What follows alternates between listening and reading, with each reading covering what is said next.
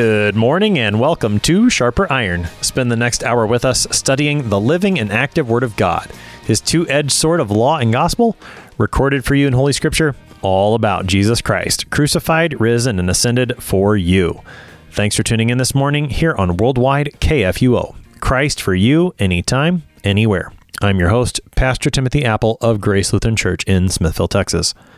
Sharper Iron is underwritten by the Lutheran Church Extension Fund, where your investments help support the work of the Lutheran Church Missouri Synod. Visit lcef.org for more information.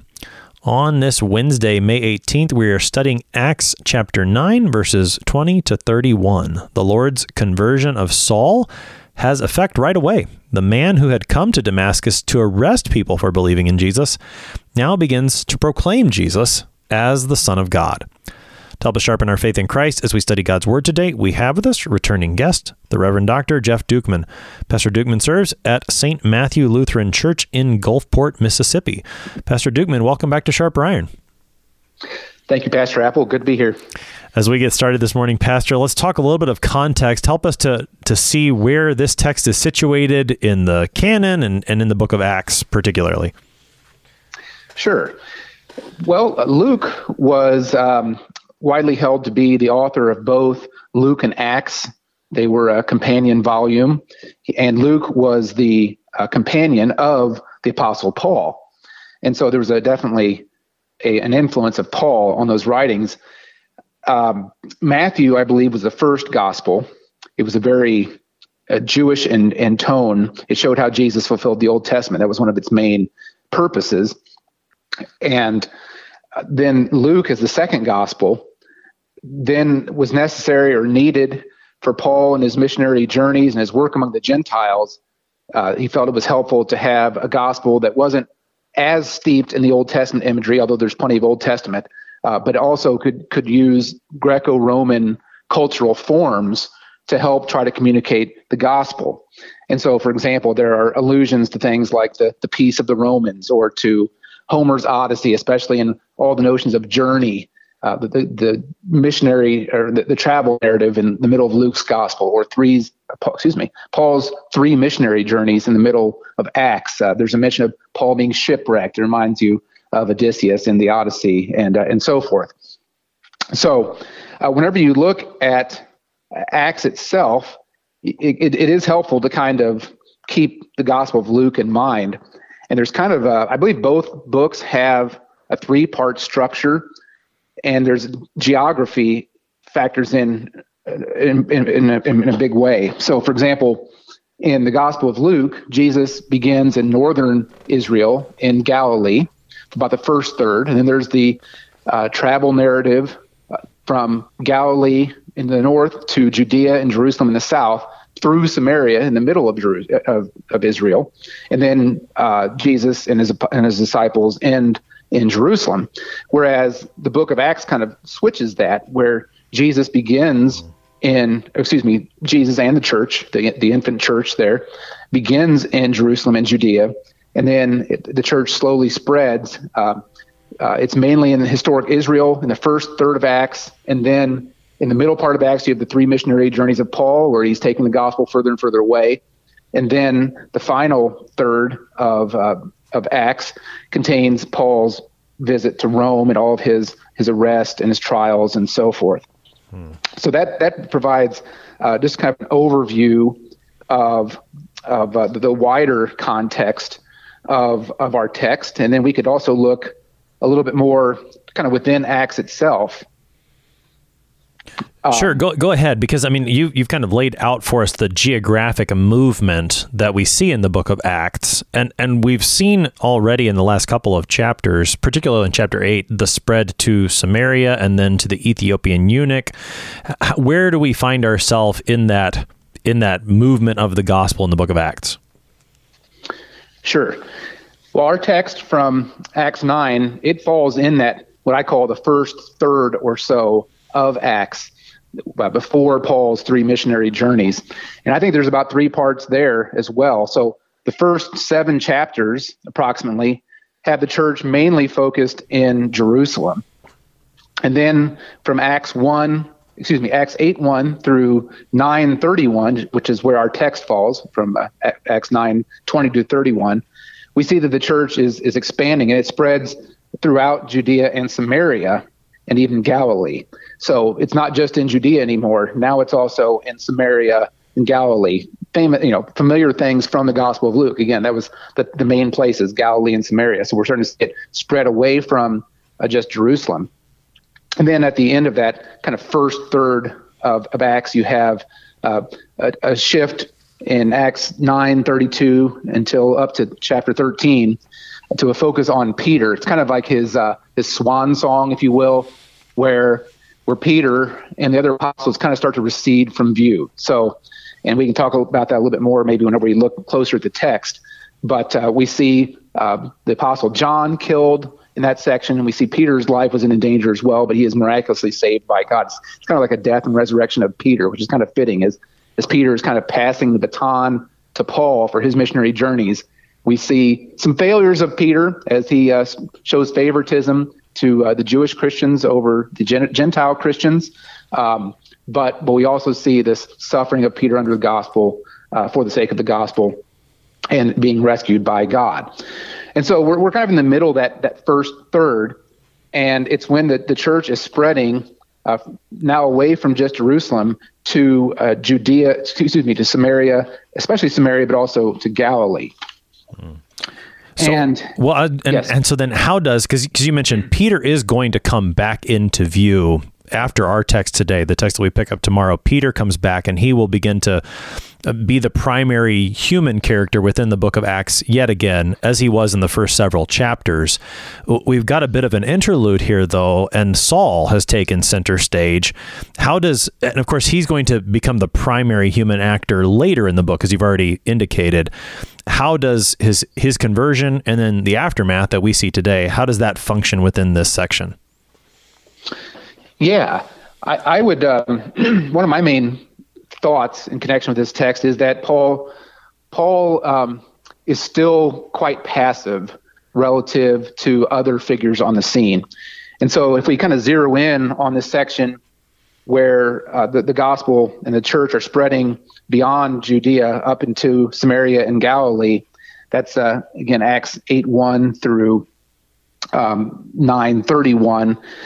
There's some literary devices that kind of show what's going on there, that kind of mark that section off. So in both 8:1 at the beginning and at 9:29 through 31, we can see summary statements that also involve the Apostle Paul, and it kind of marks off that section as one unit. And so, like I say, and I'll just read them really quickly here. In 8:1 it says, "And Saul approved of that is Stephen's execution. And there arose on that day a great persecution against the church in Jerusalem, and they were all scattered throughout the regions of Judea and Samaria, except the apostles." So there we see that mention of Samaria is coming into view because of this persecution that's driving the apostles or the church away from Jerusalem. And then at the end of the section in 9:29 through 31, we hear, "And Paul spoke and disputed against the Hellenists, but they were seeking to kill him. And when the brothers learned this, they brought him down to Caesarea and sent him off to Tarsus. So the church throughout all Judea and Galilee and Samaria had peace and was being built up, and walking in the fear of the Lord and the comfort of the Holy Spirit, it multiplied." So there again, we have a mention of Paul, and we have this status of the church being summarized, that is now moved beyond just Judea into Samaria and Galilee. And so within this section, we have the conversion of Paul and just before our text, and also some initial ministry of Paul. But I would argue that still more prominent is the work of Philip, actually. And so, for example, at the beginning of Acts 8, we see that Philip proclaims Christ in Samaria. And then a little later, towards the end of chapter 8, we see, that's kind of north of Judea. And then the second half, or later in chapter 8, we have Philip and the Ethiopian eunuch, and that was down in Gaza to the south, kind of the southwest of Judea. And so we see that the gospel spreading, but Philip is the one who's especially prominent. And then right on the heels of that, that's when you have the conversion of Saul at the beginning of chapter 9. So again, it's as if the apostles are providing a foundation. That's the context that this conversion comes in. As the gospel is spreading, they're the lead actors, and then Saul initially is actually working against it, obviously, as he's going to Damascus to try to arrest and kill the Christians there. Yeah, should I keep going? Or? Sure, go. Yeah, no, go ahead. Keep going. I don't want to interrupt I hate to interrupt a train of thought, so keep taking us through it. Okay, sure. So another kind of geographical hint or context for this, as we see the gospel spreading to Samaria and also to Galilee, is kind of Paul's movement. Paul is moving from, or Saul at that time, was moving from Jerusalem up to Damascus, which would have been in Syria. And to get there, he most likely would roughly go through Galilee. And so later, when we look at our text, we'll be able to see that that Paul was doing initial ministry, both in Damascus and in Jerusalem. And so we see just an initial glimpse of Paul being an apostle to the Gentiles as he's going to be in Galilee, where or traveling through there and going beyond there somewhat with the gospel. So kind of accompanying the work of Philip, but much weaker at this point, I would argue. Still kind of like a being mentored, if you will, or he's playing second fiddle, to use a bad term, but I can't think of another one. So that's the basic context. Is, the first 7 chapters, you have the apostles, and especially Peter, and to a lesser extent John, and he's starting to have some second generation, or like the 7 deacons, Stephen, for example. The ministry starting to expand, but then in 8 and 9 we see the Gospels amidst persecution going in beyond Judea to Samaria and in Galilee, and then after this section, before Paul's 3 missionary journeys, we have Peter's work. And he was not just suffering, but he also was helping to lead the charge or lead the church to expand to Antioch, so even further away than Samaria and Galilee. It's like dropping a pond into a lake. The middle, you have concentric circles getting wider and wider, and you have Jerusalem at the center and Judea, and then he goes out to Samaria and Galilee, and then further and further into the Roman Empire with Paul's missionary journeys. Right, and that goes back to the way Jesus spoke to his apostles before he ascended, that they would be witnesses there in Jerusalem, in Judea and Samaria, and to the ends of the earth. And you're starting to see those ripples from the rock dropped in the pond going to that second and even into the third ripple that Jesus mentions there. And I think one of the nice things about the way you've situated this text for us structurally within the book of Acts, particularly seeing how in 8 verse 1 you have Saul mentioned, and then again at the end of our section today, one, just to notice the huge transition that the Lord has worked through the conversion of Saul, that at the beginning of 8 he was ready to go and arrest more Christians, and now here at the end of 9, because of what the Lord has done, there's actually peace within the church, that the Lord has worked a resolution to the attack against his church, both by the spread of the gospel through the work of Philip, and also through this conversion of Saul that now leads to this peace. And then also just to point out too, that even as Saul does begin ministry in the text that we'll read today, he's not yet the main player in the book of Acts. This ties very well into the way Luke often speaks in the book of Acts. He introduces someone, and he's done this with Saul already.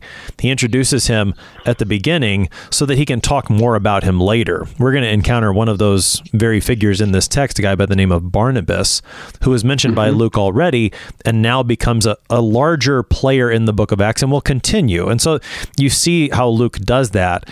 And I suppose if we can make a theological point about that is just to notice how when the Lord works in the life of someone, you may not recognize it at the moment. Like, well, what? That doesn't seem all that significant that Barnabas was there in Acts chapter 4.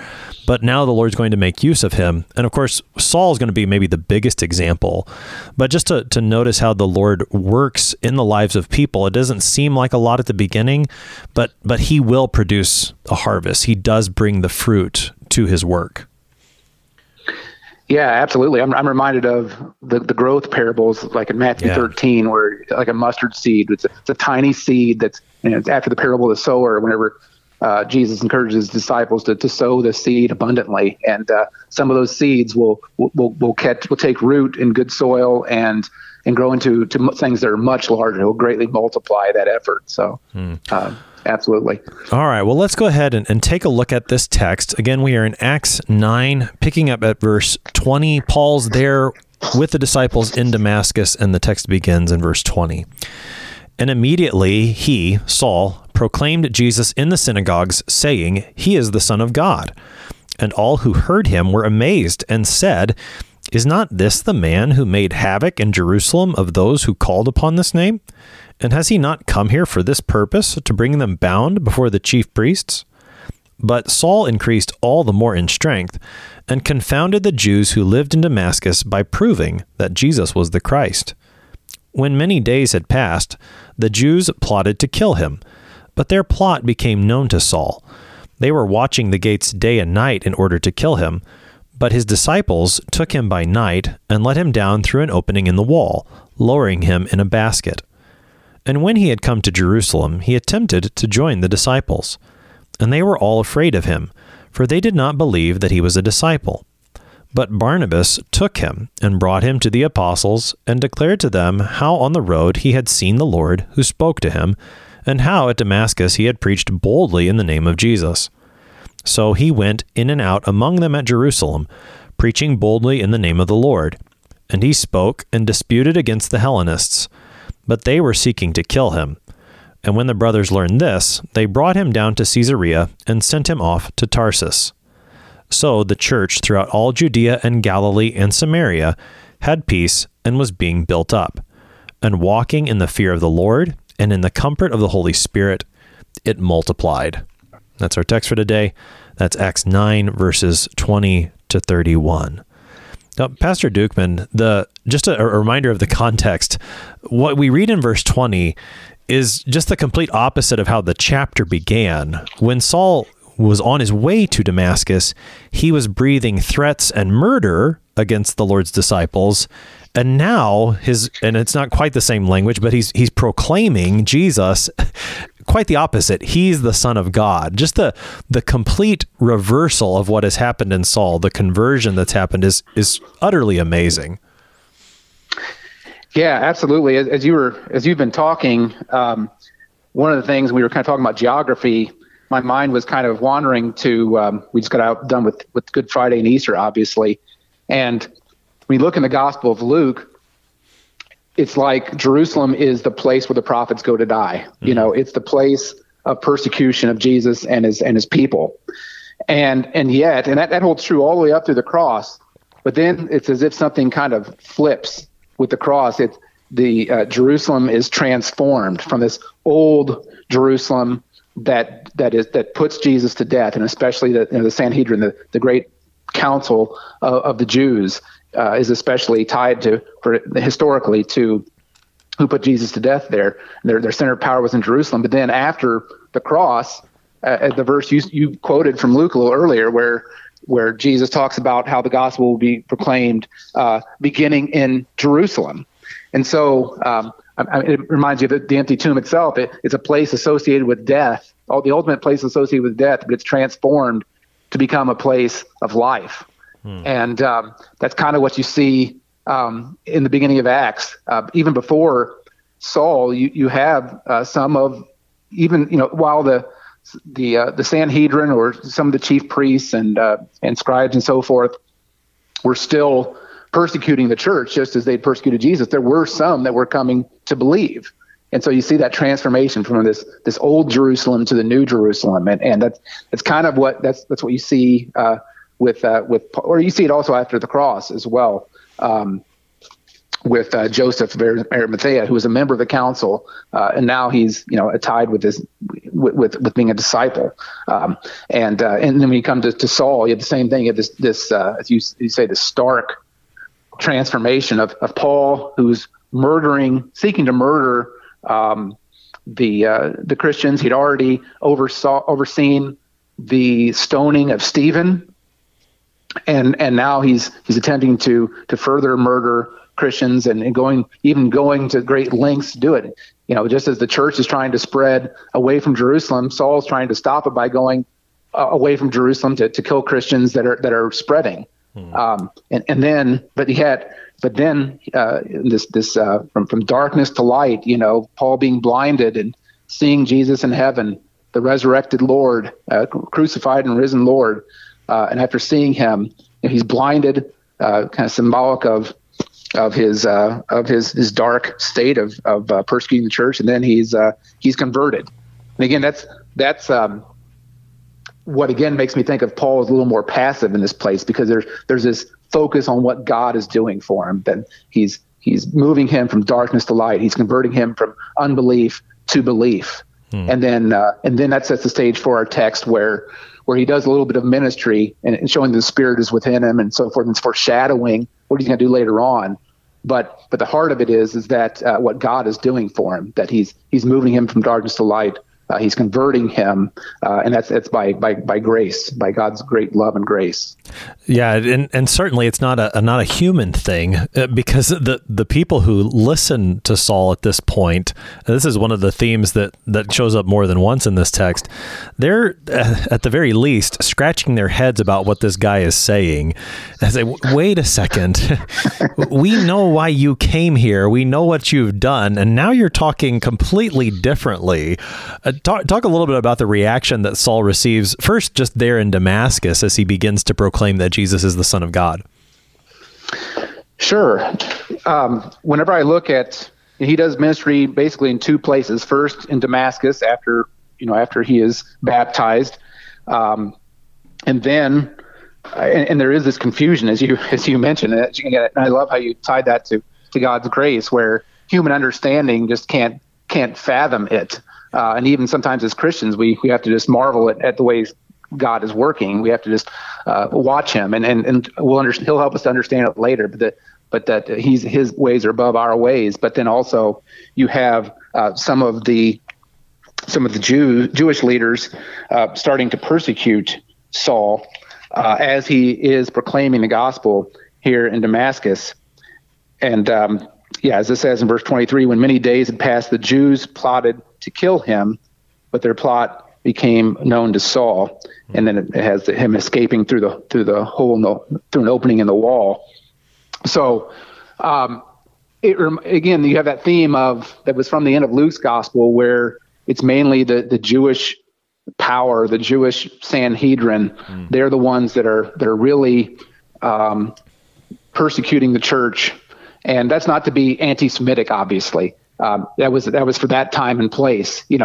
From the time of basically Emperor Nero probably onwards, it will never be that way again. It would be other people who would just persecute the church, and it would be the Jews who would be persecuted like the Christians, and the Jews prior to this time had been persecuted significantly. So it's not being anti-Semitic, but it's just telling that story, and it's historically accurate at that time.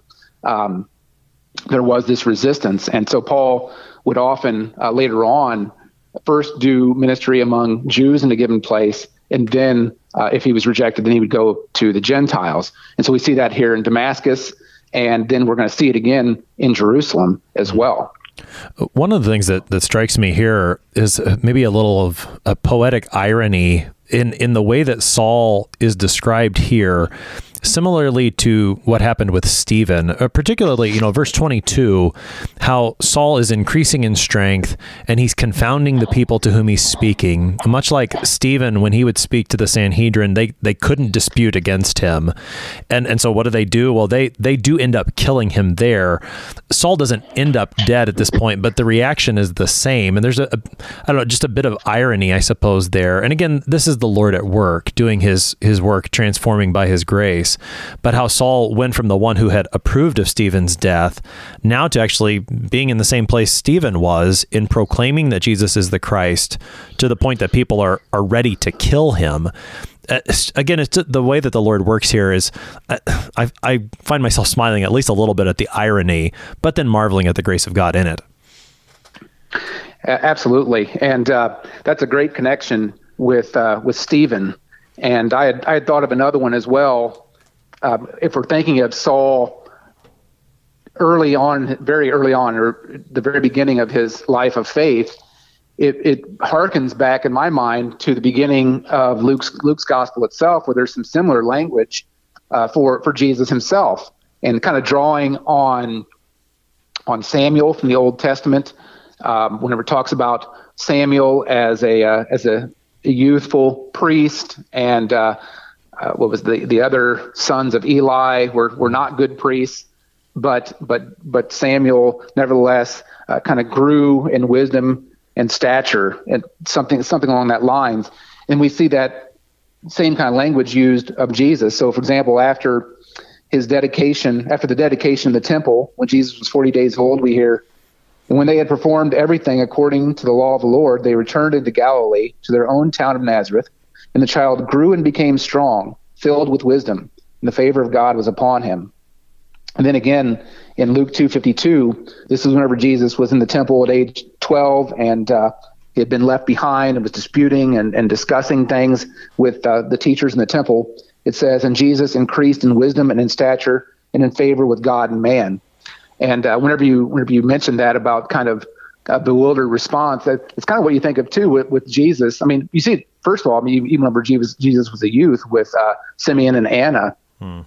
You see a little bit of that, but then especially when he's in the temple, they were kind of amazed at his great understanding, even at the age of 12. How can this 12-year-old have such wisdom? And the answer was because God was with him. So it was just an early glimpse into Jesus's future. He hadn't been ordained to the ministry yet. That would happen at his baptism, and not until he's 30 years old. But there were already signs of it very early on, because God had created faith in him and had given him His Spirit, and had plans to use him for His purposes. And so too here with Saul.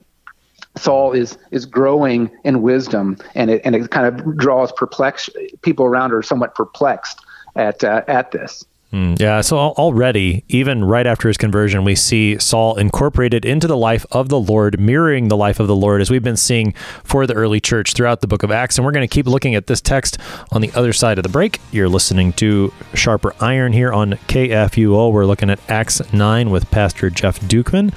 We'll be right back. Please stick around.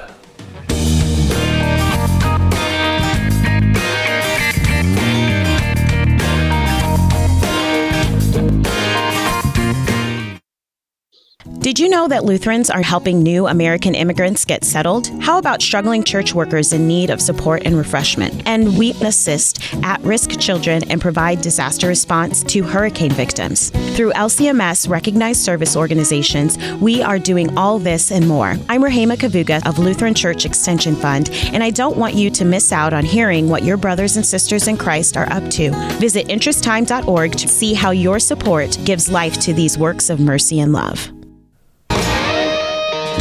Welcome back to Sharper Iron. It is Wednesday, May 18th. We're studying Acts chapter 9, verses 20 to 31 with Pastor Jeff Dukeman. He serves at St. Matthew Lutheran Church in Gulfport, Mississippi. Pastor Dukeman, one of the things that does strike me about Saul at this point, as you mentioned, although he is beginning to proclaim the gospel of the Lord Jesus Christ, he's not yet the main character within the book of Acts, and he does play this, a more minor role at this point. And the reaction that he receives from people, even those who end up listening, is still, who is this guy? We thought he was on the other side. It is reminiscent to me of the way that Paul will speak in his own epistles about the qualifications for those who would be in the office of the ministry, that they should not be a recent convert. And I think Paul's experience, even as an apostle, is testimony to the wisdom of that there is something too about letting the Lord work in your life as a convert before just jumping right into the office of the ministry and all the public proclamation. I think the example of Saul here, again, gives testimony to the wisdom of those words. Sure. Yeah. A lot of Paul's epistles have a defense of his apostleship, that he was an apostle in a different way from the 12, and yet, or the apostle James, Jesus' brother, but he was an apostle just as much as they were. And so even though he hadn't been with Jesus throughout all of his life, he had this special appearance of the resurrected Lord Jesus to him from the sky, and this remarkable change that Jesus effected in him. And then we also, I think what comes to mind here is also that we know that Paul went into the desert, I believe, for 3 years. And then it was, he had, I think it was his first appearance in Jerusalem. And then it was another 14 years before he came back again to Jerusalem. And that was all before his first missionary journey. And so you're looking at, 17 years. And Paul sometimes talks about how he didn't receive his apostleship from the 12, but God was somehow working in this time. Whenever he was in the desert and whenever he was away from Jerusalem, God was working with Paul and was fanning into flame the seeds that were planted there whenever he was converted and did this initial ministry.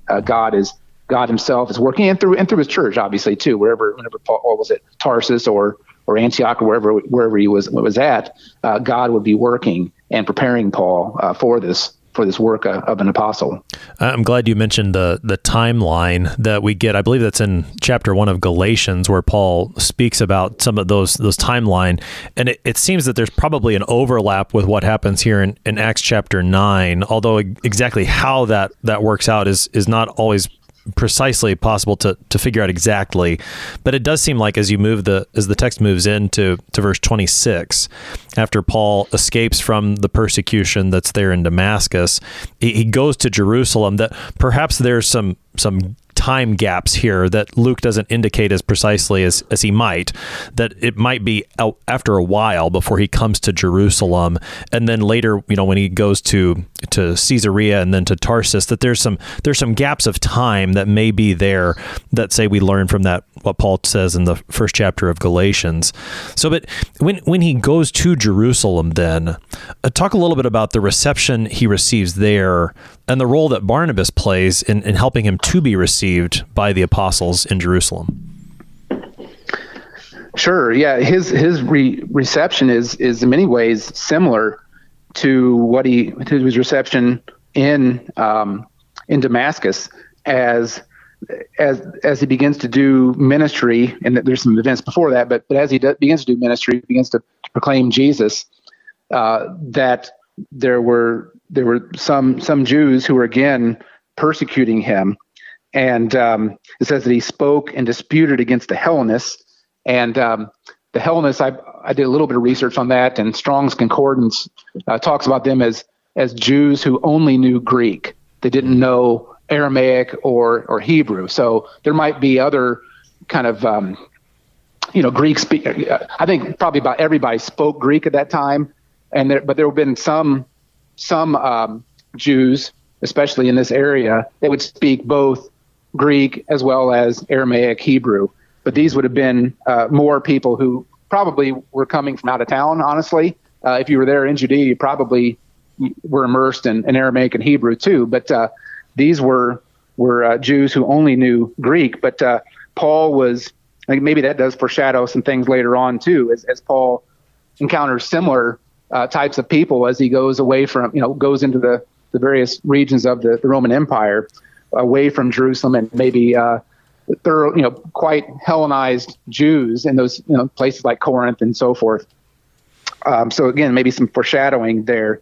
But these Hellenists, they were seeking to kill him, and that's when the brothers had to send him off to Caesarea and then off to Tarsus, to his hometown.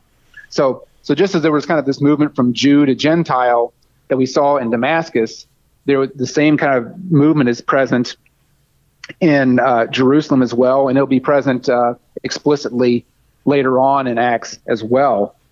But even before that, before he begins his ministry, he first encounters the disciples themselves and the apostles. And at first they were very skeptical. They were afraid of him because they did not believe he was a disciple. So the last time they saw him in Jerusalem, that's right, he was off to Damascus. First of all, he had been killing people like Stephen in Jerusalem, and they knew he was going off after talking to the chief priests and getting authorization to go off to Damascus to kill Christians there too. So that was the last time they saw him, and now all of a sudden here he is, and oh yeah, I'm a believer now, and they might have been thinking, sure, that's a nice plot, Right.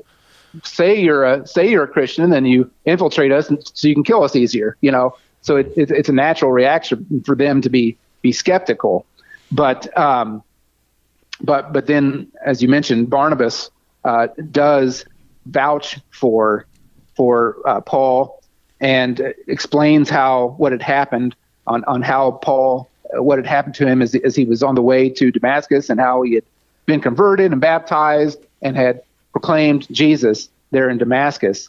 And as you mentioned a little earlier, Barnabas had first been introduced in Acts 4, whenever it talks about this early group of Christians huddling together, with persecution surrounding them, and they had everything in common because it was a dire kind of emergency circumstance, and Barnabas is said to have sold a field to help provide money and provisions for this church as they were huddling together. So Barnabas, as you said, he was introduced earlier because he's going to be prominent later in the text, and then we find in Paul's first missionary journey, Barnabas is there side by side with Paul all along, suffering with Paul and so forth, and then there'll be kind of a parting of ways with the second missionary journey, as there's a pretty sharp dispute, as it says, over Mark, because Mark kind of left Paul and Barnabas during the first missionary journey, and I believe that's the same Mark that wrote our gospel and would be a companion of Peter.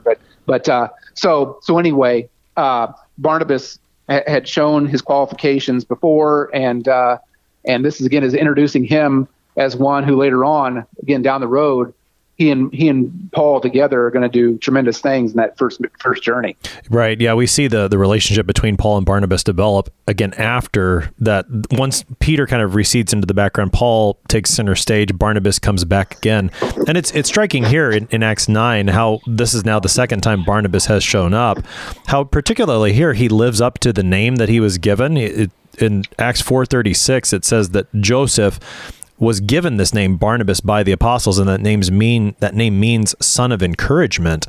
To see Barnabas taking that role here, I mean, he's living up to the name that the apostles gave him in this role of encouragement to the church to, yes, receive Saul as a brother, because that's who he really is now. The Lord has been at work. And we talked a little bit about this yesterday with when Ananias goes to Saul, and the first word that he says to him is brother Saul. That's now the encouragement of Barnabas to the whole church there in Jerusalem.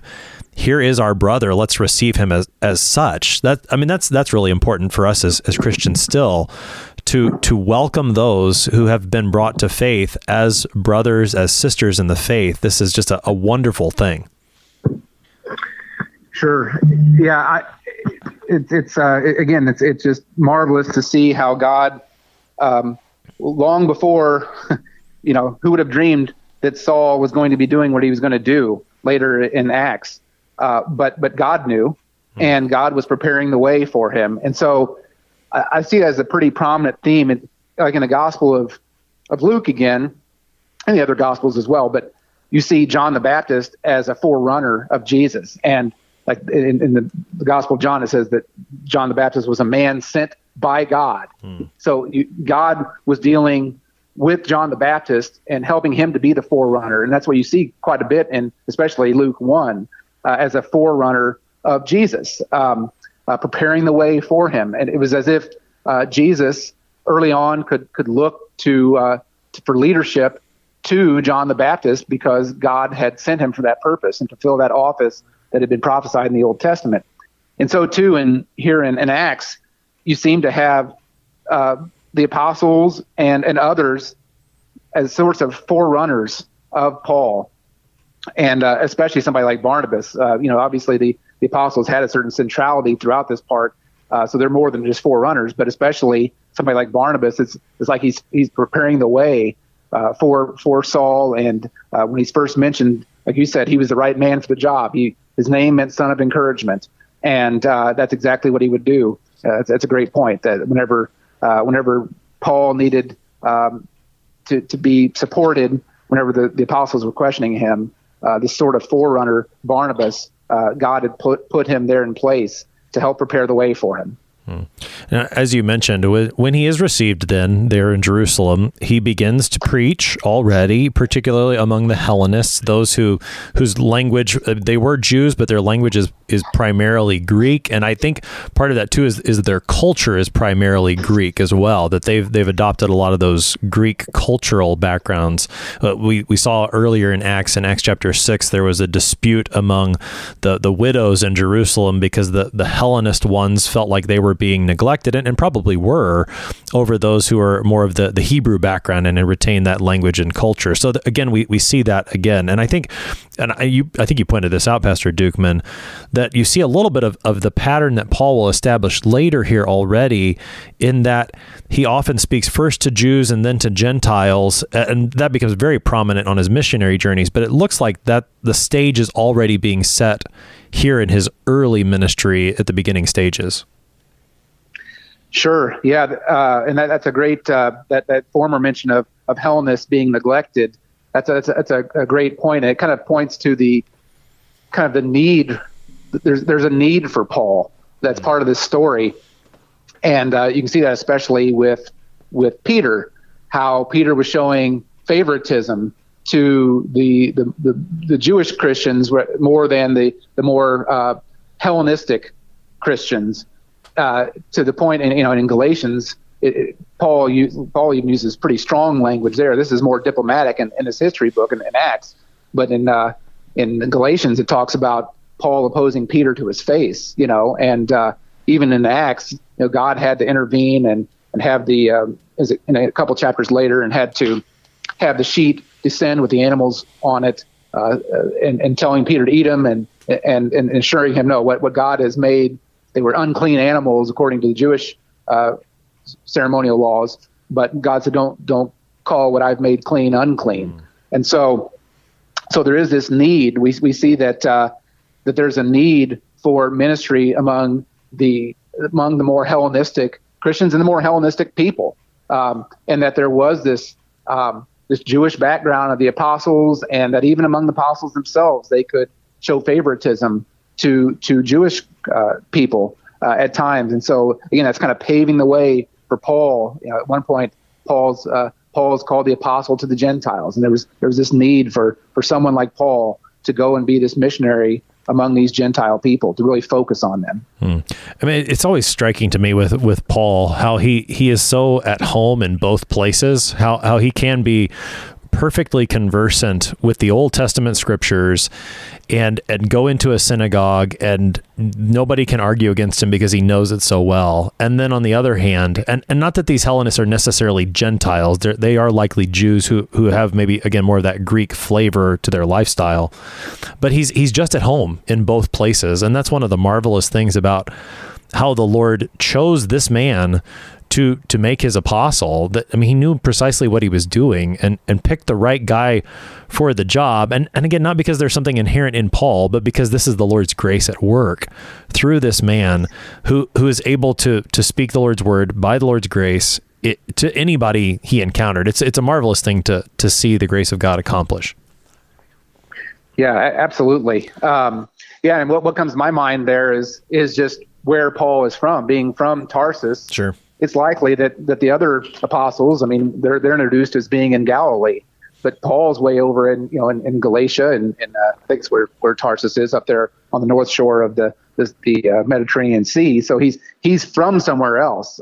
He would have been more likely familiar with Hellenistic Jews and Hellenistic culture away from Israel, and so that would again, it's not that made him qualified to be a Christian, obviously, but God could convert him and then use some of those experiences for his purposes.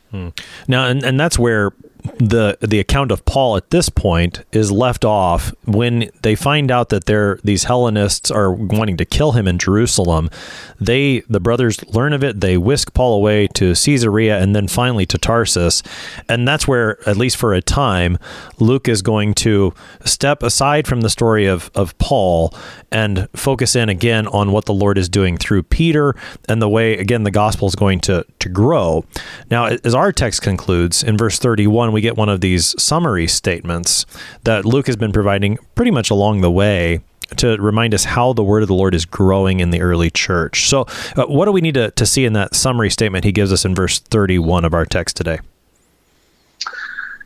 Yeah, I think, again, it kind of brings this little unit to a close, and it speaks of the church growing.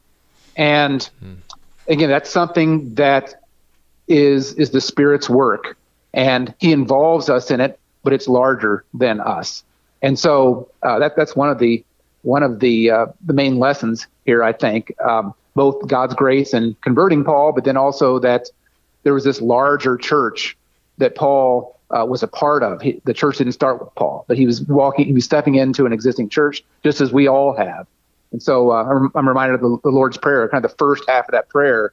You're acknowledging all of God's work in all that history and all those places of the world where we haven't stepped foot. God's prepared the way for us. And then that's the foundation. When we confess and praise God for doing those things, we then have confidence and boldness to pray that second half of the prayer where we keep on saying us. Give us this day our daily bread. Just as you have brought about this, your kingdom has come, your kingdom has grown through your power and love in all these different places in history. So too now, because of that, amidst sinful people, amidst us sinful people now, you'll continue to do the same thing, and that God wants to involve us in that larger growth of his kingdom that he's been working for ages before us. I love the connection to the Lord's Prayer, Pastor Dukeman. The other thing that stands out to me in verse 31 is just the way that Luke writes about the multiplication, is that the church was walking both in the fear of the Lord and in the comfort of the Holy Spirit. Those two ways of speaking. The fear of the Lord, that's a very Old Testament way of speaking. The comfort of the Holy Spirit reminds of some of those promises that Jesus made to his disciples. I'm thinking particularly of what he says in the upper room on Maundy, Thursday, as John records it in John 14 to 17. Those two things that Luke mentions there, the fear of the Lord, the comfort of the Holy Spirit, that's the way that the Lord is multiplying his church. Those two ways of speaking, I think, just add a flavor to this summary statement that maybe Luke, he's adding here to some of the ways he's spoken in the past about the word of the Lord growing and multiplying. Yeah, I think it's a great point. It's as if absolutely making that notion of standing in awe or fearing the Lord was a very Old Testament way of speaking about our relationship with God. But then, like you say, you have the Comforter in the last Jesus's last sermon, his farewell discourse in John. It's as if you have this kind of new way of the Spirit working. You know, the Spirit's now going to testify not just what God has done in the Old Testament, but to what Jesus himself. He'll lead us into all truth, and he'll bring to mind everything that Jesus had taught his disciples and taught us. And so I think I hadn't noticed that before, but I think that's absolutely right on key, that God is bringing multiplication both amongst Jews and Gentiles, and maybe putting it that way in a more Old Testament way, and in a way that's more closely tied to the life of Jesus. That it's all coming together as the church is growing, and there's this harmony between the people of old and the Old Testament and the New Testament, as God is bringing things to fulfillment and building on that foundation from the Old Testament. Well, and as you said, I think both of those ways of speaking emphasize the work of the Lord within the church, that just as Paul was not the one who started the church, but came into the church by the Lord's grace, so the church continues to grow by the work of the Lord as he brings people to the fear of him and as he comforts that church through the work of his Holy Spirit in the Word. It emphasizes, we've mentioned this several times as we've gone through the book of Acts, that yes, it is the Acts of the apostles, but the acts of the Holy Spirit through the Word, that's what's driving the church, continuing the church's multiplication, as Luke writes here. Pastor Dukeman, we got about 5 minutes here as we reflect on what's a very historical text. It tells us about Paul's early ministry after he is converted. As we reflect on the history that's there in the text, how do we make use of it as Christians? What does this text do for us as we think about our lives as the disciples of the Lord in 2022? Yeah, I think to answer that question, I'd just go back real quickly to that structure of Luke, there being three parts. I tend to see three parts in each of the Gospels as well. There's this movement from God the Father and baptism to vocation and the Holy Spirit, and then like in the Gospels, you got Holy Week and an emphasis on the Son. If the Father is the one especially associated with being the creator of the world, the beginning of the story, the Son is the one who completes the story. And they work together. That was part of God's plan for the Father and Son to work together that way in the overall scope of history, but then also in smaller stories in our own lives and smaller stories of the church's existence. And so being in that first third, if you will, of Acts, it especially, I believe, points to God's grace, as we were just talking about in that summary statement about is the fear of the Lord and the comfort. It's God's doing. Paul can't claim that growth for himself. That growth was already happening, and he just kind of carried along in the stream. He'll have his own important role to play. That's God's grace that he involves us in that stream as well. And so we don't belittle our own vocations in the Spirit, but we also are quick to recognize that we're only able to do that because God has converted us. God has equipped us. And so there's a strong sense of like what I would call a baptismal discipleship here that's focusing on God's grace and making Paul a believer whenever he was an unbeliever. And in the process, he's promising to sustain his faith. He's promising to help Paul, to give Paul nourishment in the larger church that he has set up in the world. And then by further grace, he's also going to use Paul to do vocation through in the power of the Holy Spirit. That just as others are serving Paul here through God's grace, Paul's also going to help other people through the power of the same Spirit, that he's going to help that church grow. That's what we do as well. There are so many that have preceded us. We can't claim to have created the church, as I mentioned earlier. We're placed into this enormous church on earth, and that's all by grace. God's converting us and putting us in this church to take care of us, and yet God further shows His love for us that He genuinely uses our vocations, just as He would use Paul's in his 3 missionary journeys. That He equips us to go out and be part of that process of bringing the gospel to other people, so we become indispensable parts of God's working as well. So those are a couple of thoughts that come to my mind, that it recalls where we came from, that we all have been made members of God's family and equipped with the Holy Spirit long ago, whenever we were converted. But then God is with us and works through us, and He prepares us for all of our new vocations. Each day or each new project or each new relationship, God is there as the foundation. There's a newness and a difficulty to it. Those things often that can overwhelm us or intimidate us. But God promises, just as He started our Christian faith, He's also going to be with us as we begin these new chapters in our lives to maintain our faith, and also to equip us and to, in the course of time, go out there and do His will in the kingdom. And then He brings it to completion in the day of our Lord Jesus Christ. Pastor Jeff Dukeman is pastor at St. Matthew Lutheran Church in Gulfport, Mississippi, helping us today with Acts chapter 9, verses 20 to 31. Pastor Dukeman, thanks for being our guest today. Thank you very much, Pastor Apple. I'm your host here on Sharper Iron, Pastor Timothy Apple of Grace Lutheran Church in Smithville, Texas. If you have any questions about Acts chapter 9, please send an email to kfuo@kfuo.org or use the open mic feature on the app to send a message to us. We always love to hear from you. Thanks for spending the morning with us. Talk to you again tomorrow.